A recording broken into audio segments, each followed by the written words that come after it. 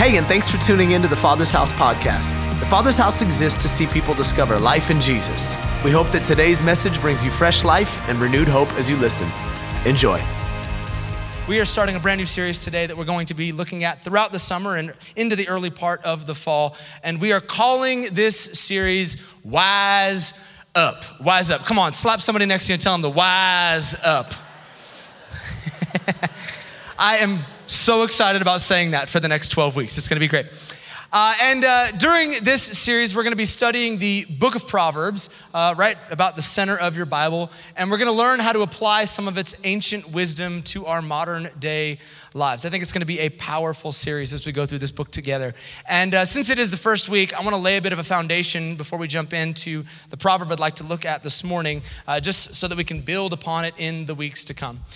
The majority of the book of Proverbs was written by King Solomon, whom the Bible calls the wisest man to ever live. And there's plenty of wise guys that have written books that I'm sure would be worth studying, but there is something significant about the source of Solomon's wisdom that we need to understand as we get into this book.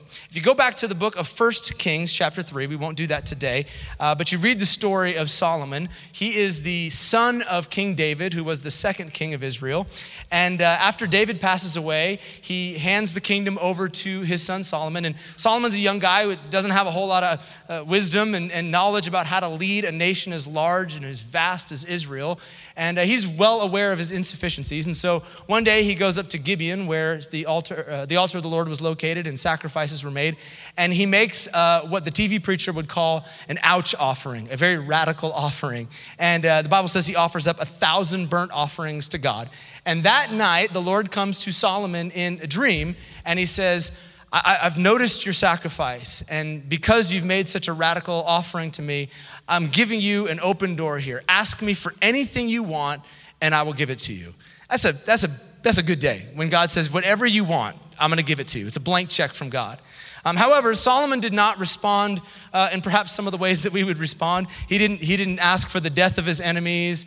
He didn't ask for wealth or for a long life. He didn't say, God, I wish I was a little bit taller. I wish I was a baller. I wish I had a girl who looked good, I would call her. Wish I had a rabbit in a hat with a bat and a 6'4" Impala. I'll sing the whole song. Say I won't right now. You won't. You're right, I won't. But he didn't ask for any of that stuff. Solomon made one request of God, and it was for wisdom. He said, Lord, you've entrusted this incredible group of people to me, the Israelites. They're a vast community. They're your people. And if I'm being honest, I don't know what I'm doing. I'm in over my head here as the king. And so if I could ask you for one thing, I would ask you for the wisdom to lead your people well. Can I tell you that is a regular prayer of mine in my prayer time? God, I'm a dumb dude and I need some help. Will you show me how to lead your people well? Because it's an incredible group of people that you've entrusted to us here at the Father's house. And the Lord said, yeah, you can give it up for yourselves. Go ahead, Joanne. We're incredible, yay! And so Solomon asks for wisdom, and because he asks for wisdom, God says, not only will I give you wisdom, I will give you greater wisdom than anybody on planet Earth has ever had, in addition to some things that you didn't ask for. And that's important to note, the source of this wisdom, because it is divine in nature. This is not some collection of good ideas that someone, I'm gonna pen these thoughts down based on my life experience. This is divine wisdom from heaven that has been stored up for us to study. In fact, that is how the book introduces itself to its reader. Look at the opening phrase, which is gonna be our key text in the weeks to come. Solomon writes this. These are the Proverbs of Solomon, David's son, king of Israel. Their purpose is to teach people wisdom and discipline to help them understand the insights of the wise. Their purpose is to teach people to live disciplined and successful lives, to help them do what is right, what is just, and what is fair. That's the whole purpose of the book of Proverbs. It is to teach us wisdom.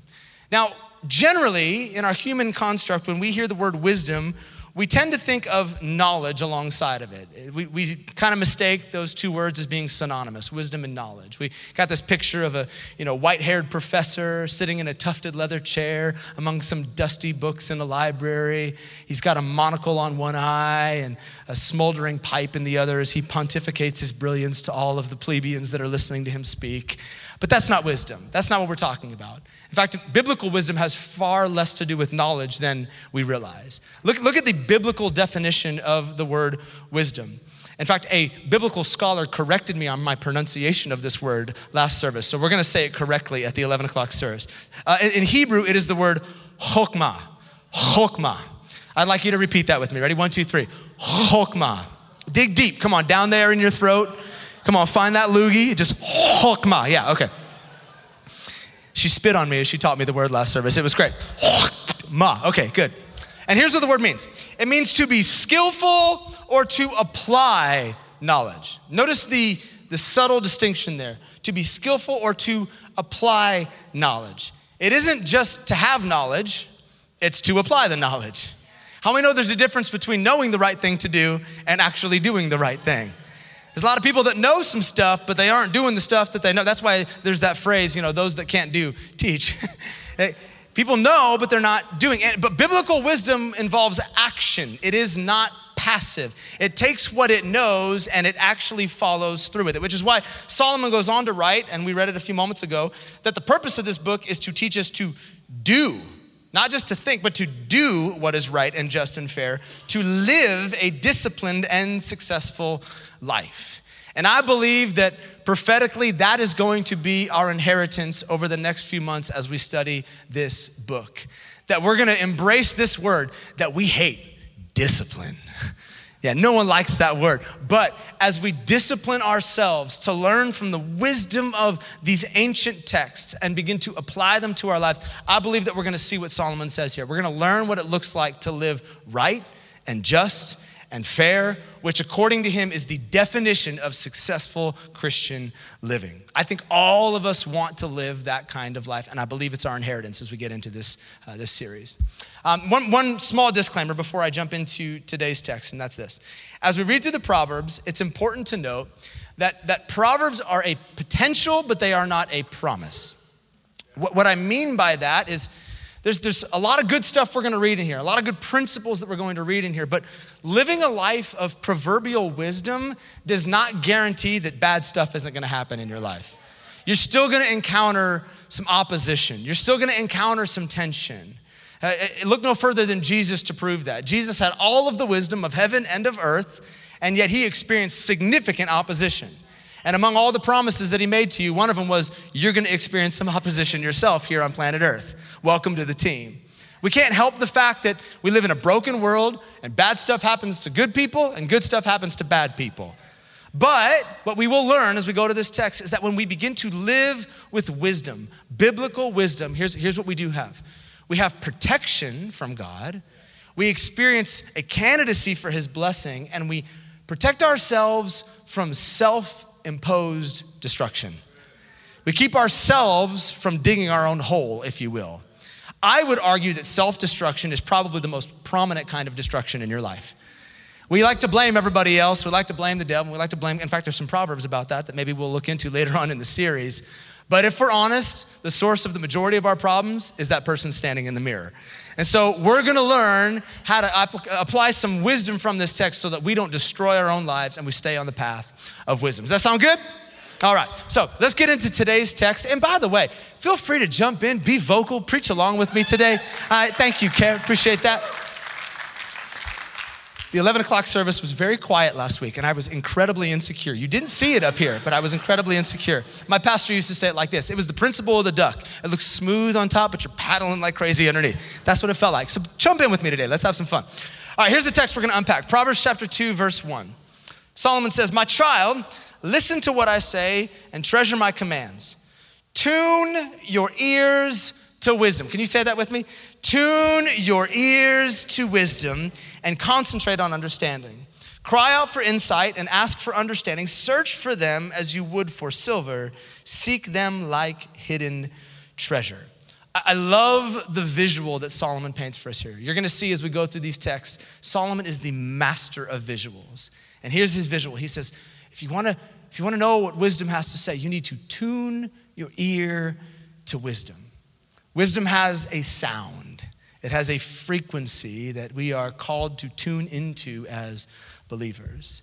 And so in keeping with his encouragement here, I've titled this chat in my favorite way to title sermons, yes, after yet another song, as you know how I do here. But this song, and I'm glad my parents are not at church this morning. They're usually here every weekend because this is a bit of a confession moment. I've titled this sermon after a song and a rap group I was not allowed to listen to when I was a kid because they were the devil's music and they talked about the devil's lettuce and all of that stuff. But I listened to it when I was at all my friends' houses. So today we're borrowing a title from the 1995 rap group Bone Thugs and Harmony. And we're calling... I knew the 11 o'clock service is made up of all the people who got a past. I got a testimony, okay. We're calling this one, See You at the Crossroads. I see you at the crossroads, and I miss my Uncle Charles. Yeah, okay. See you at the crossroads. Let's pray as we jump in. And I'm gonna pray the same way every single week as we jump into our teachings. And here's how I'm gonna pray for us today and every subsequent week. James chapter 1 says this, if any of you lacks wisdom, you can ask your heavenly Father for it, and he will not rebuke you for asking. He will give you the wisdom that you're asking for. I wanna pray that our hearts will be open and that it wouldn't just be one guy on a stage, but that collectively as a family, we'd be asking God for some wisdom in these days because we know that if we ask, we will receive, amen? Come on, why don't you put your hand on your heart as we jump in. Holy Spirit, speak to us today. We thank you for the power of your word. Thank you that this is not some book of dusty old sayings that have no modern application. But God, it is alive, it's active, and it has the power to transform us. And as James commanded us to do, we ask right now for wisdom. God, I know that the life circumstances represented in this room are all over the map. We all need wisdom in some area, and we pray that as we study your word, you would reveal what the scriptures would say about our situation, and that we would have the power to walk those things out in our life. We trust you as we submit to these teachings over the next 12 weeks to transform our lives and to develop some new disciplines in Jesus' name. And the church said, amen, amen. So, before the days of Apple, iTunes, and iPods, and Spotify, and different streaming platforms, before the days of even something known as a compact disc, which I know some of you are too young to actually even know what that is, but some of us are old enough to remember the days of AM, FM radio. Yeah, these are my people, okay. And AM, FM radio was the only way to get music on demand back in the day. You couldn't push a button and listen to whatever song from whatever band you wanted to do. No, if you wanted to listen to a certain song and you were not rich enough to own the tape for that particular artist, you would have to make a phone call into your favorite radio station and put in a request. Anyone old enough to remember putting in a request? Okay, moment of truth. Any of you ever dating a girl or a guy in high school and you made a request on their behalf hoping that they were listening to the same radio? Okay, yeah. My people. I was talking to Jess, one of our baptism leads last weekend, and we were in the lobby talking about how to make a mixtape back in the day. Like if you didn't have enough money to buy the tape, you could make your own mixtape, and you just sit there listening to the radio for your favorite song to come on, and when it came on, you had to like push play and record at the same time on your tape deck. See, okay, yeah, and then you record the song, and the hope was that you got your hands off of the tape deck fast enough so that you didn't get the disc jockey at the end of the song, and you're like, no, I got the song, I bought that song, making your own. Y'all don't even know. Some of you are too young to even know what it was like. We had it rough back in the day, all right? AM, FM radio. And when I say radio, I'm not talking about that button you push on your Tesla as it scans all the digital stations that like come in clear. No, I'm talking about one of these suckers right here, all right? I'm talking about that little radio you had to take out that antenna and like add like 8 feet of aluminum foil on the other side of it.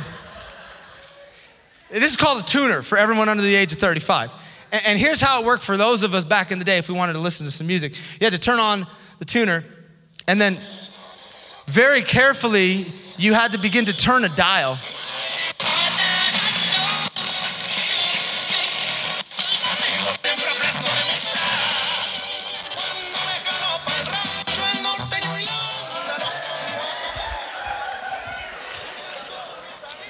Turn it down, okay. Yeah, back in the day, that is how we had to listen to music. You had to very carefully and methodically put your ear up to a speaker and begin to turn a dial so that you could hear the faintest whisper of the radio station that you wanted to hear.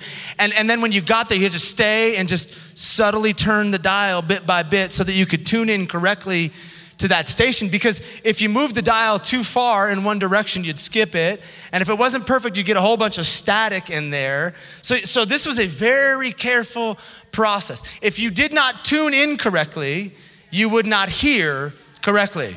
Are you hearing what I'm saying this morning? If you didn't tune in precisely, you weren't going to hear what you needed to hear.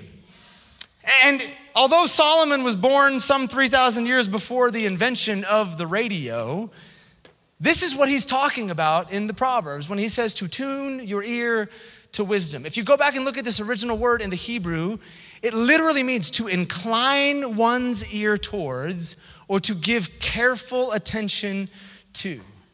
It's a picture of a pimply-faced teenager just leaning down towards the radio and carefully, surgically, precisely making sure that the station is tuned in to what they want to hear.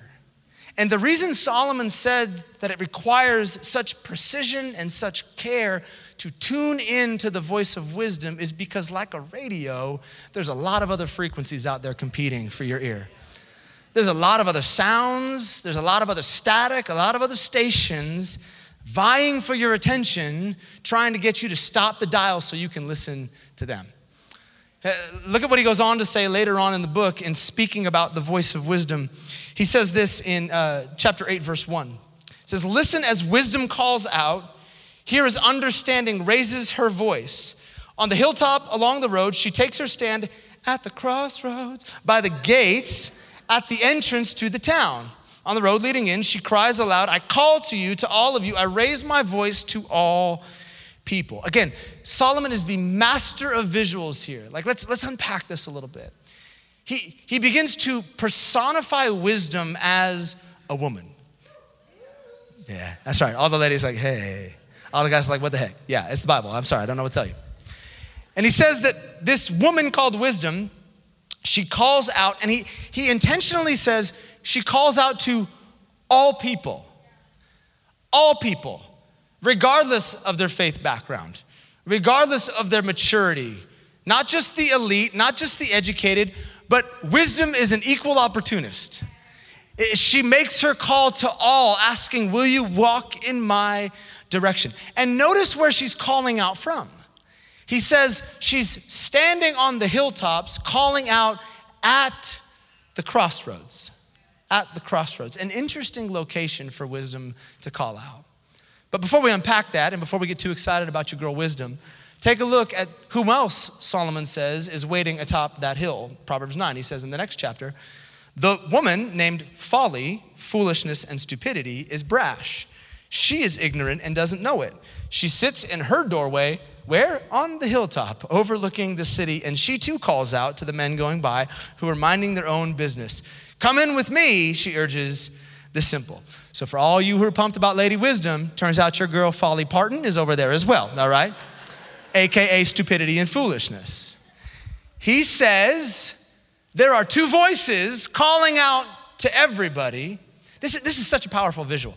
I want us all to see this because this is so relevant. It's so significant, and we've all been in this space before. He says, when you find yourself at a crossroads, you know what the crossroads are, right? It's that point of decision. It's that moment in your life where you have to decide, am I gonna go this way or am I gonna go that way? Am I going to pursue this relationship or am I going to pursue this direction for my life? Am I gonna take that job? Am I not gonna take that job? Am I gonna choose foolishly or am I gonna choose wise? We're at a crossroads constantly in life.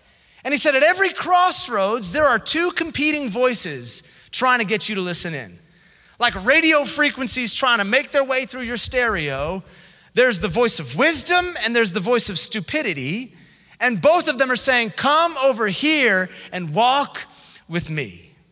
It's like that old cartoon with the angel and the demon, one on each shoulder, and they're both trying to tell you what to do, and there's confusion and there's chaos. You're like, I don't know which decision to make. He said at every crossroads, this is a reality we all need to be aware of.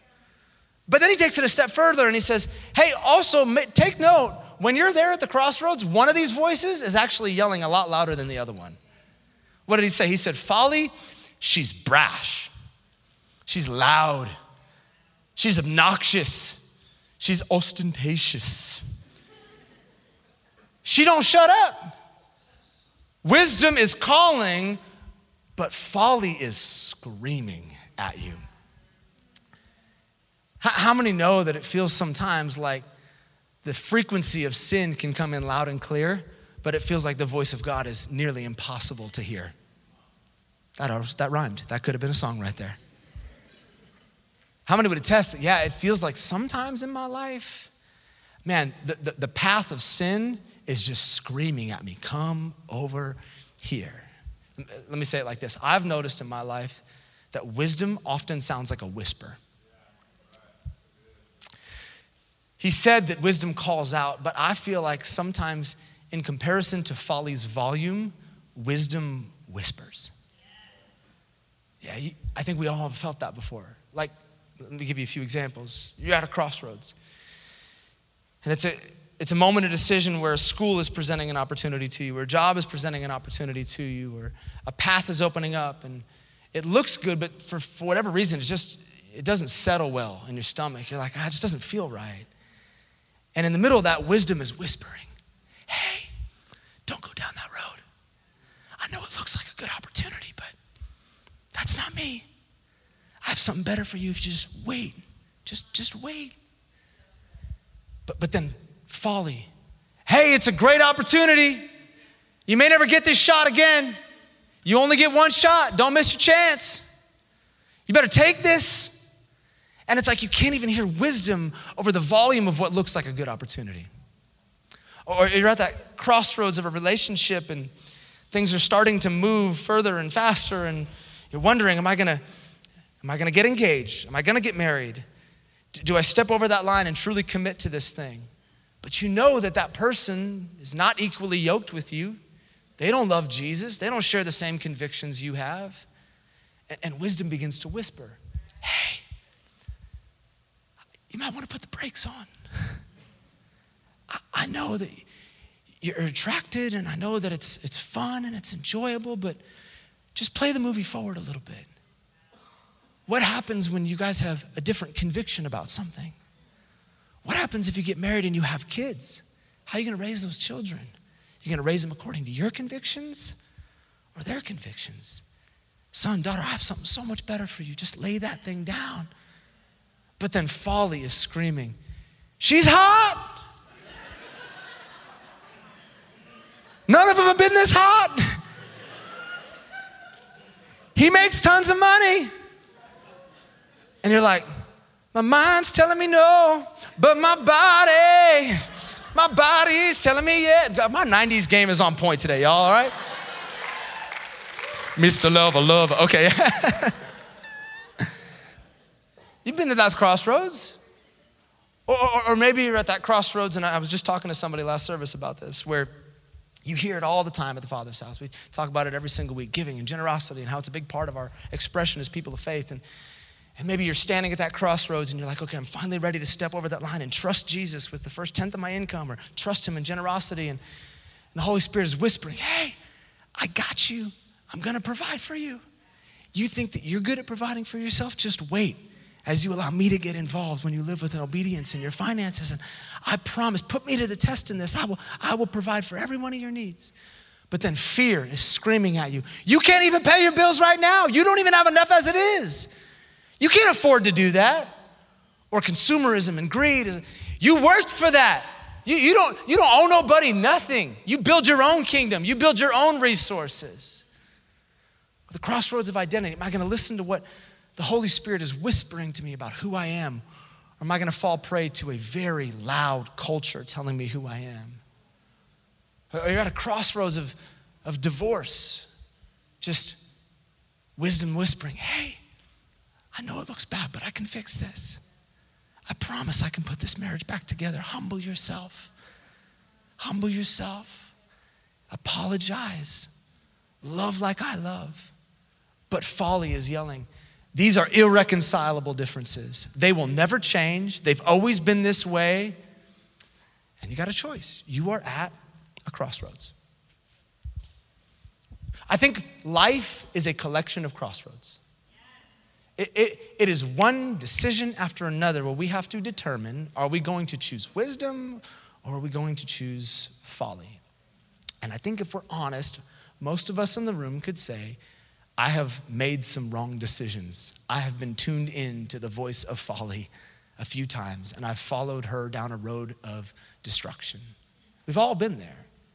Can I tell you, that is one of my least favorite parts of my job. That's the part about being a pastor I hate the most. Watching people walk down a path of self-destruction. It just messes me up, man.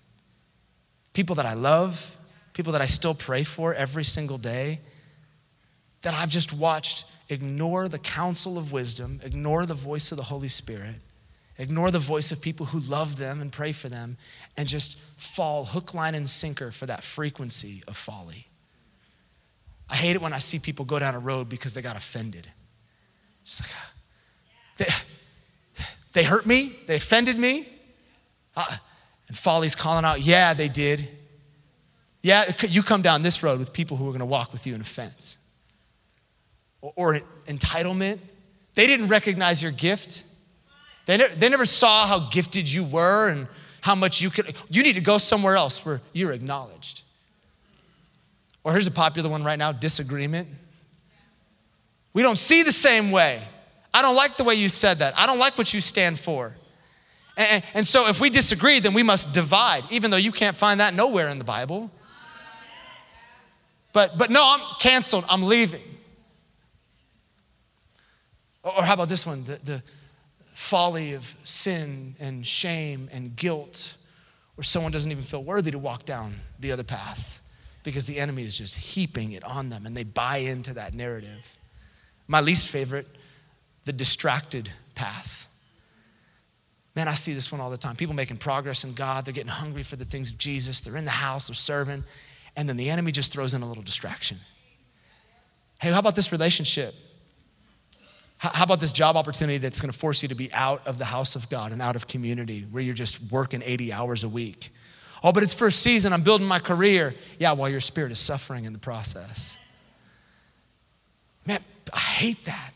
I hate that I can point to chairs in this room that used to be occupied by people who lifted their hands in worship and loved Jesus, but because they were tuned into the wrong frequency, they ended up going down a destructive path. And maybe you're there today. Maybe you would say, hey, Tim, I'm tiptoeing down that road and I feel it. Maybe there's some areas of your life where you've listened to the wrong voice. Can I just offer you some decent news this morning, some good news this morning? Doesn't matter how far you are down that path, wisdom is still calling out. She still lifts her voice over you today. Come on, you may not have realized it, but you walked into the room this morning and you find yourself at another crossroads where Jesus said, I brought you here today so that you can make a decision to choose a different way. But that doesn't happen by osmosis. It's just not automatic. It takes some intentionality. Back to the word he used, we must intentionally tune our ear to wisdom. So what I'd like to do in our last couple of moments together, I wanna show us how we as believers can tune our ear to wisdom. How do we tune to wisdom? I think it is both practical and spiritual. Practical and spiritual. Let me start on the practical side of things. Solomon said this at the conclusion of the text we read just a bit ago. He said in Proverbs 2:4, search for wisdom as you would for silver. Seek it like hidden treasure. Search, seek, search, seek. I've never searched or sought out hidden treasure. I've never done that before. But I would imagine if I had a general idea of a treasure's location, that I would work pretty hard to unearth the treasure. If someone handed me one of those old maps with a big red X on it, and they're like, hey, if you just search here, you're gonna find what you're looking for.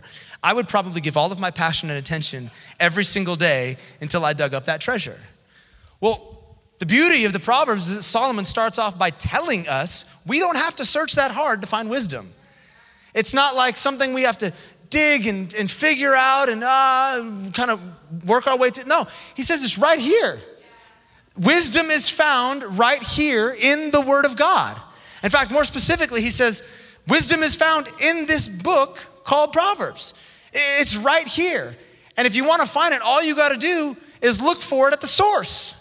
Hey, let me take 30 seconds and preach to you about the Bible. I'll probably die making this statement. I've made it so many times before, but I'm gonna make it yet again this morning. I believe that one of the greatest contributors to Christian failure is biblical illiteracy. People do not know the Word of God, and because they don't know the Word of God, they can't apply the Word of God to their lives. I don't know why everything's falling apart. Hey, have you opened up your Bible lately? No. Everything you need for life and godliness is found in this Word. In fact, this is a weapon to the believer. It is something that we can deploy in the face of temptation. Ephesians chapter 6, it says this is the sword of the Spirit.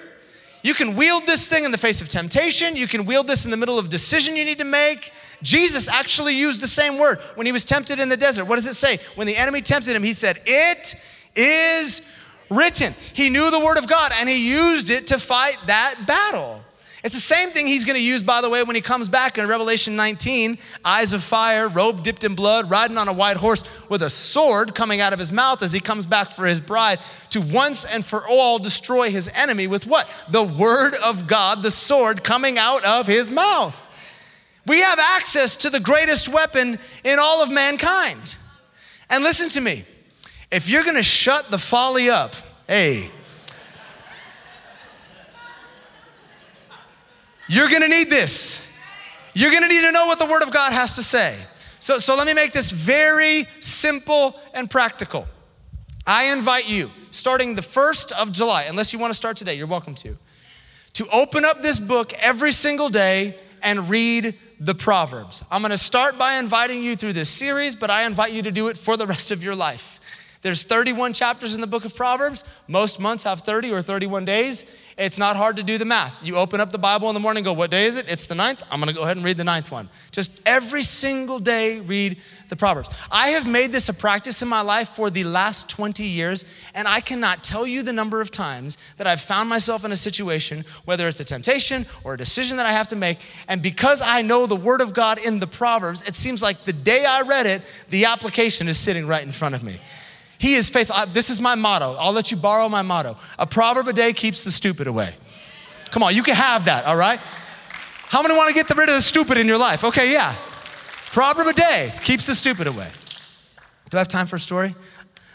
It's the 11 o'clock service. We can sit here until 5 p.m. tonight. It's going to be great. Okay, I told this last service and I wasn't sure if I was going to. I apologize in advance if this offends anybody, but it's a transparent moment. I'm just a human. Welcome to the team, okay? So years ago, I was preaching a sermon at our old church, and the next day, a buddy of mine went to the gym in the morning to work out, and it just happened to be the 5th of the month. And so on the 5th, I read Proverbs chapter 5, and Proverbs chapter 5 is an instruction on wisdom as it pertains to sexual purity for men. And so I walk into the gym, and my buddy and I are working out, and this girl comes running over who is barely clothed. I mean, the gym is already bad enough, but she was like pushing the gym dress code for sure. And she apparently had just recently started attending the church. And so she comes running over to me and she's like, "Hey, Pastor Tim."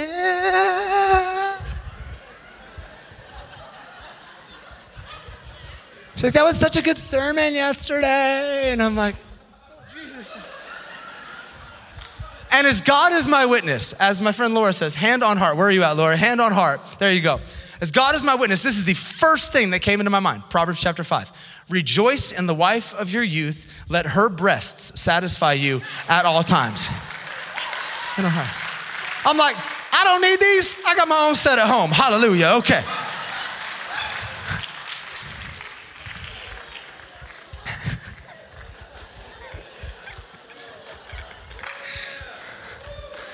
This is not your grandma's Catholic church no more, okay? Read the Word of God. Get a proverb in your spirit. Deploy it when you need it. I promise. God's faithful. God is faithful. He knows what you need to hear when you need to hear it, and He will equip you with His Word to overcome that situation. So, it is very practical. Get in the Word. But it is also very spiritual. And here's where we're going to land today. Let me say it like this. Wisdom is not just practical, but wisdom is also a spirit. There is such a thing as the spirit of wisdom. And you may not realize it, but most of you already got it. Look at what Jesus says in our final text together, and the band, you guys can come as we conclude. You might recognize this from a series we did last fall, but Jesus says this in John 14. And I will ask the Father, and he will give you another helper who will never leave you. He is the Holy Spirit who leads you into all truth. The world can't receive him because it isn't looking for him, and it doesn't recognize him, but you know him because he lives with you now and will later be in you. But when the Father sends the helper, that is the Spirit, he will teach you everything I have told you. Peace I leave with you, and the peace I give is a gift that the world cannot offer. Tune into these last couple seconds here. If you are a follower of Jesus this morning, the Bible says that you have been indwelt by the Holy Spirit. For the Pentecostals in the room, you got the Holy Ghost, okay? And the Ghost has some job descriptions. Scripture tells us that he is the advocate, he's the helper, he's the comforter that comes alongside of you when you need comfort. He equips you to do the things that God has called you to do. He empowers you. But one of the main job descriptions of the Holy Spirit is to lead you and guide you, to make sure you stay on the right path. The prophet Isaiah says it like this: he is like a voice that calls out in the wilderness, this is the way you should go, now walk in it. Or to borrow what Solomon said in the Proverbs, she is like the voice from the hilltops at the crossroads saying, this is the way to go, walk in it. That is the spirit of wisdom. But the way she leads is very intentional.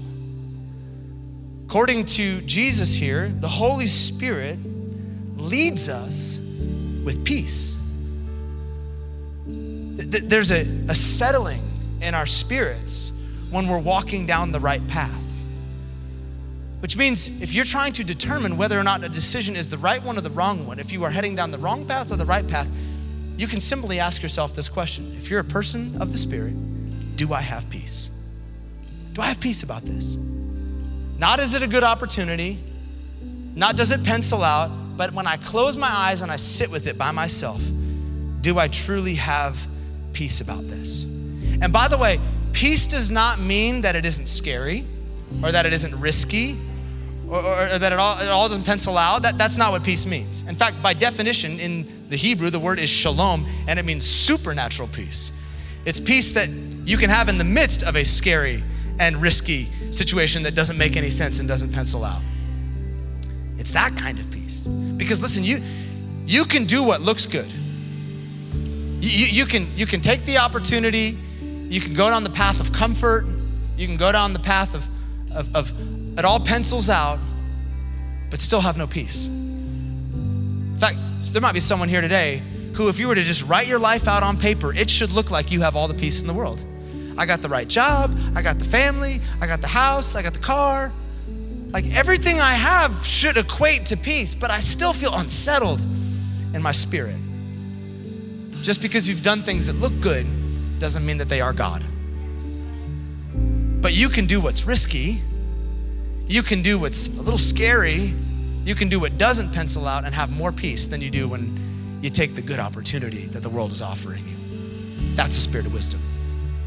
I believe if we will commit ourselves to these two things, if we will practically go to the Word, and if we will spiritually yield to the Spirit and follow the peace, I think that the Father's house will be made up of some people that are not going down folly's path, but are walking in the path of wisdom and righteousness and doing what God's called them to do in their city. And that's how I want to pray for us as we conclude this first installment. Why don't you bow your heads and let me pray over our community as we close today.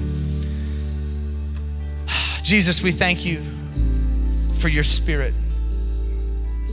We thank you that you didn't leave us to figure out how to follow you on our own, but that you gave us the helper. You gave us the guide. And even as I'm praying this right now, I want to specifically pray for some people that maybe you know you're saved, you made that decision to follow Christ, but you feel like you've been a little distant from him lately. And when you think about wisdom being a whisper, in order to hear a whisper, you have to be close, you have to be near. Maybe the things like prayer and reading the Word or staying close to Jesus have just kind of become a priority further on down the list in your life over the last season, I just sense there's an invitation right now from the Holy Spirit to come close again.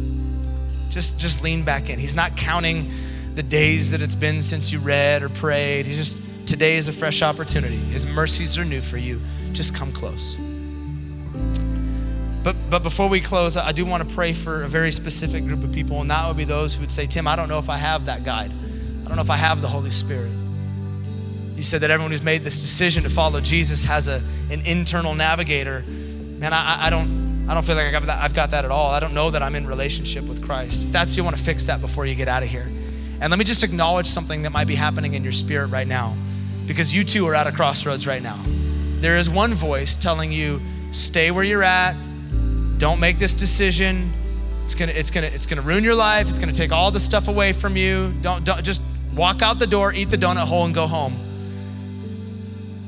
But the Spirit is whispering, hey, son, daughter, this is your day.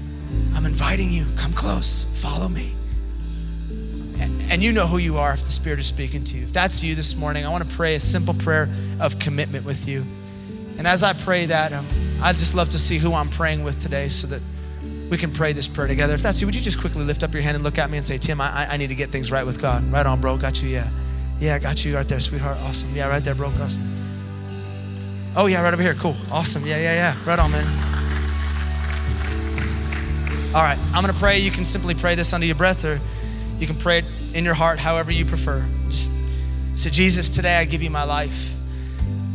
I thank you that you've forgiven me for my sin and that you fill me with your Spirit. Today, as I commit my life to you, I pray that you would guide my steps. Help me to follow you and to be your disciple from this point forward until that day where I enter into eternity and you look me in the eye and say, well done, good and faithful servant. Enter into the joy that's been set before you. I love you and I give you all of me today, and I receive all of you in return. Pray this in Jesus' name. Amen. Amen. Come on, let's thank God for every one of those. Awesome.